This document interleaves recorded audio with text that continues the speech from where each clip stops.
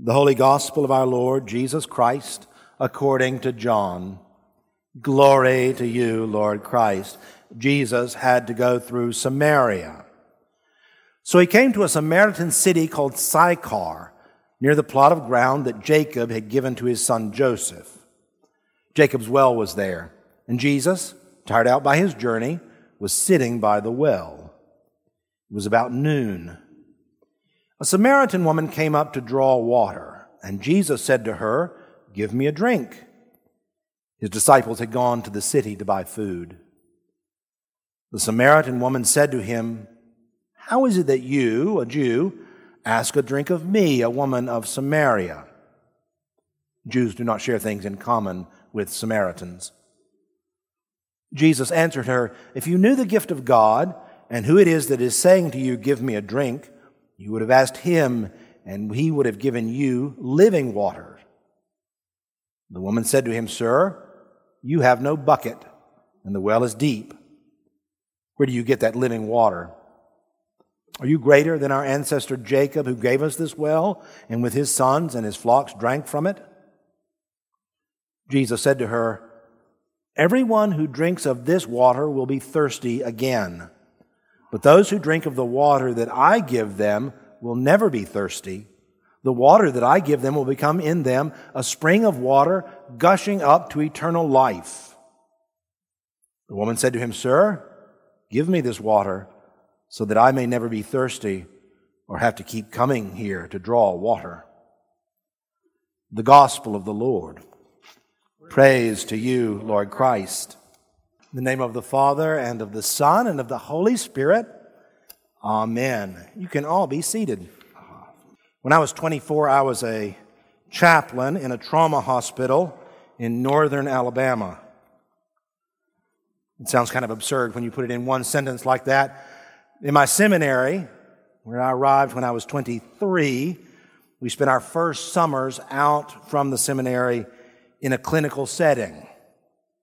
For me, that meant traveling from the woods of southern Wisconsin back home to Alabama, where I served at a relatively poor hospital that was the regional trauma center. The idea was not that somehow seminarians made really good trauma chaplains. It was so that those of us who had been sitting away in some library somewhere reading about the world and about theology and about God for a year or so would be shoved back into the deep end of the pool so that we would learn whether we would sink or swim. Most of us found that we could barely tread water.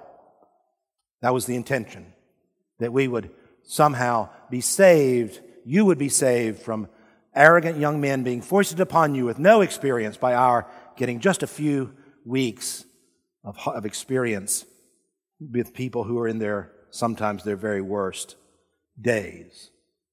And so we went about not just learning more about Bible and theology and history, but more about people and how these things impacted them and how to talk to them in their most difficult times. You know what I'm talking about, don't you? I don't mean being a trauma chaplain. I mean you yourself have had that moment when you wanted to say something about your Christian faith and maybe weren't sure what it was that you were supposed to say. I'm not talking about those times when someone trots out some outrageous thing that their pastor says and you want to be able to say just the right thing to refute it, or somebody says something about something they saw on TikTok about our church or our faith and you want to be able to say that's not right at all, but you aren't quite sure what to say. Those are different conversations and different skills, and different people may be called to that. I mean something much more common and pastoral and gentle. The person is confused or lonely or hurting or feeling lost. And you have a sense that the Christian faith could say something to them, something important, something helpful. Your heart is moved, but you aren't quite sure what to say. That's the moment I'm talking about. Sharing your faith, not in a confrontational way, not in an aggressive way, but in one that helps you and the person you love deal with life in the light of Christ. It's a skill that you can acquire. During this series, we were talking about 5 things that you can do to be better. Becoming better is the name of the series. And so today, I want to talk to you about 5 things that you can do to become better at talking about your faith. You don't have to do all of them. Please do not take away from this. Father Mills gave us another list of 5 things we have to do, or he'll be mad at us. I hope that you'll hear 1 or 2 things that will be attractive to you, that you will think, I'm going to try that. 5 things that you can do to become better at sharing your faith at those times when you feel like sharing your faith would be helpful to another person. Number 1, sharing your faith always begins with prayer. All of the great theologians were great people of prayer. All of the great spiritual authors were great people of prayer. All of the great apologists and evangelists for our faith were first and foremost people of prayer. Prayer is the heart's loving conversation with a loving God. One where we know ourselves to be known, where we see ourselves and feel ourselves and know ourselves to be seen by God. We see ourselves and know ourselves to be completely known, completely accepted, completely loved. If you and I are going to talk to someone else about God, it has to begin with talking about a God that we know.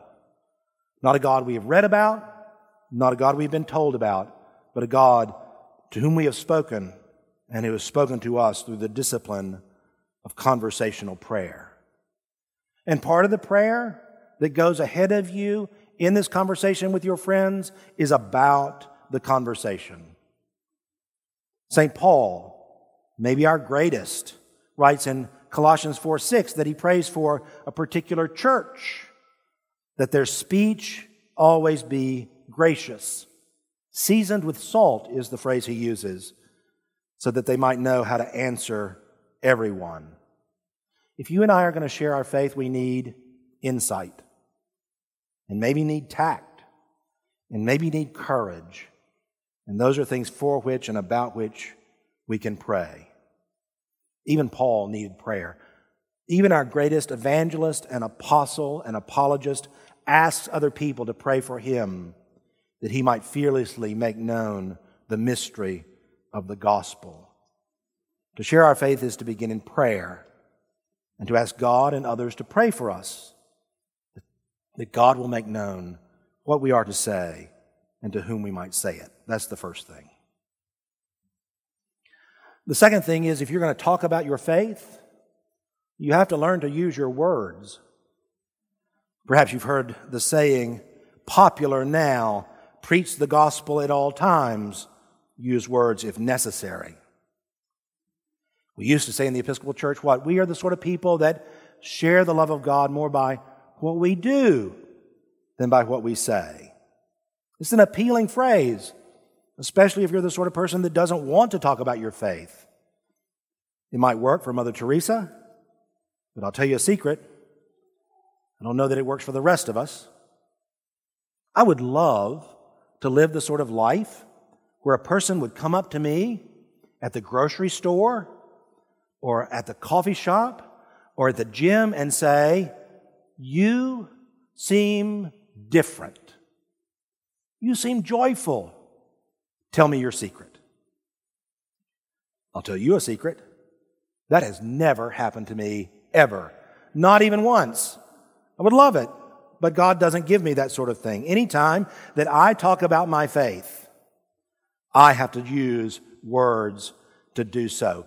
People in my life and in your life have a deep longing for peace and joy and kindness and acceptance and purpose in life. That's what that woman was doing in the middle of the day in Samaria, out by that well, talking to a stranger, a religious fellow she did not know. She was out when others would not be there, maybe ashamed of her life, maybe feeling cut off. And it was because she had that need that when this stranger she does not know begins to talk to her about living water, she doesn't say, he's a religious crackpot. She says, tell me more. People long to experience what St. Paul in Galatians 5 calls the fruits of the Spirit. To experience love and joy and peace, patience, gentleness, generosity, kindness, faithfulness, self-control. You and I have not done a great job of being evangelists of that. The church has not been very kind to some people. We can be impatient. We can be lacking in self-control as the rest of our neighbors. So when Christianity is offered as a means of finding peace and kindness and self-control, and it's not the newest way or the easiest way or the most exotic way, it's not surprising that people look to the world and choose other things that seem similar. So now everyone who has a bumper sticker has one about spreading kindness. People find joy in following their bliss, and peace comes from yoga. Look, I love yoga. I'm going this afternoon. It does me some really good stuff. I come away calm and centered in a way, but I'll tell you this, the calm and centered that I get from yoga is nothing like the peace that I get from knowing Jesus and His great gift to me of knowing me to be loved and you to be loved as well. A wordless gospel may have worked once for somebody, but it does not work for us now. Even if I reflect Christ, people may not know that it's because of Jesus. And so for me, sharing my story, sharing my faith, means learning to use my words. Number 3, I have to learn to share my faith. I have to learn to share my story. I cannot share the good news of what God has done in Jesus by talking about someone else. People now are open more than ever to personal stories of personal experience and more suspicious than ever of authority. In a skeptical culture, my personal experience of God goes much further than telling you the contents of the book of Isaiah or the clear teachings of someone you do not know. Your friend may not know C.S. Lewis and certainly doesn't know Thomas Aquinas, but they know you. And speaking about your faith in God could change a life. Telling my own story promotes dialogue. People can ask me questions about my faith, and the God who is real to me becomes real to them, not just an abstract doer of miracles. But sharing what God has done for me, how God has changed my life, requires me to be vulnerable and open. I have to reveal my brokenness, my lostness, and risk rejection so that the other person can empathize and move toward the God that I know. I would love to tell people stories about other people and have them come to faith, and I bet you would as well. But if you're going to share your story, if you're going to share your faith, it has to be your faith and your story that you tell. Number 4, you have to learn to ask questions. Sharing our faith typically works best in a relationship, in the context of an open relationship.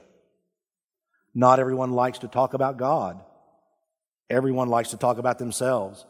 So might as well start there. Ask questions so that other people can feel the same feeling of being known and seen that you feel.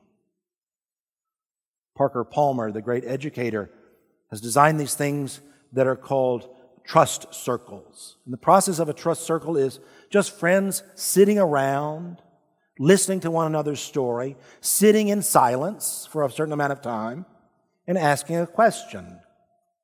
Not a confrontational question, not a correction that's disguised as a question, but a question that helps the other hear what they are saying, listening deeply and asking questions so that the questioner understands and so that the speaker comes to understand more of what she is saying. They find wisdom and connection and belonging just in the question, just in having someone seek to understand them and helping them to understand themselves. You may never have experienced this. Your children have. It is what we call in godly play wondering. To have a person wonder with you about your life, to wonder with another about what God is doing in their life, is a liberating and healing experience. People who have been hurt by the church often conflate the people who represent God with God Himself. And the distance and judgment some people feel when they think about God has come about because they experienced that from one of us. Someone who was not willing to listen, who was willing to offer advice without understanding. Maybe if you listen for their story, if you listen to their heart, you will find ways to help them separate out the good and gracious Father who loves them from those of us who follow Him and often fail. Here's the last thing. You have to practice. You have to practice sharing your faith. You have to practice talking about your faith. It is not easy. You may say, you get up here every other week and talk for 14 minutes. Sure seems like you're getting used to it. I tell you, it never gets any less scary. It never gets any less frightening. It takes a while to figure out what I'm going to say when I get up here. It's the same with you. There are times when I am up here or in my office or at the grocery store when I say things that are not right for this time, or when I remain silent when there's a perfect opportunity to say something. And yet I've learned over the last 30 years that the great secret to getting better is to not give up. For you, one of the best ways that you can learn to talk about your faith with someone in your life who needs to hear the saving word of the gospel or the healing words of the Savior is to practice with one another. The church is a safe place to talk to another person, one you know well, one you know slightly, maybe someone you don't know at all. It's a safe place to say what it is that you love about our faith, what it is that God is doing in your life. And the easiest way to start, if you have never had that sort of conversation before, is just to say to another person something you found meaningful or important in your experience on Sunday morning. I'm not telling you you should give up discussing politics at coffee hour. You should, but I'm not telling you that. I'm not telling you you should avoid talking about the weather or the thing you saw on TV or your favorite movie or a book or whatever it is that Starbucks is doing now. I'm telling you that at some point during those conversations with other people, you should say something about God or faith or church, so that by practicing together, when God puts it in your way to be the one who says the good news of new life in Jesus to someone else in your life, you can say, I remember how to do that. I have become better at that because I practiced. In the name of the Father, and of the Son, and of the Holy Spirit, Amen.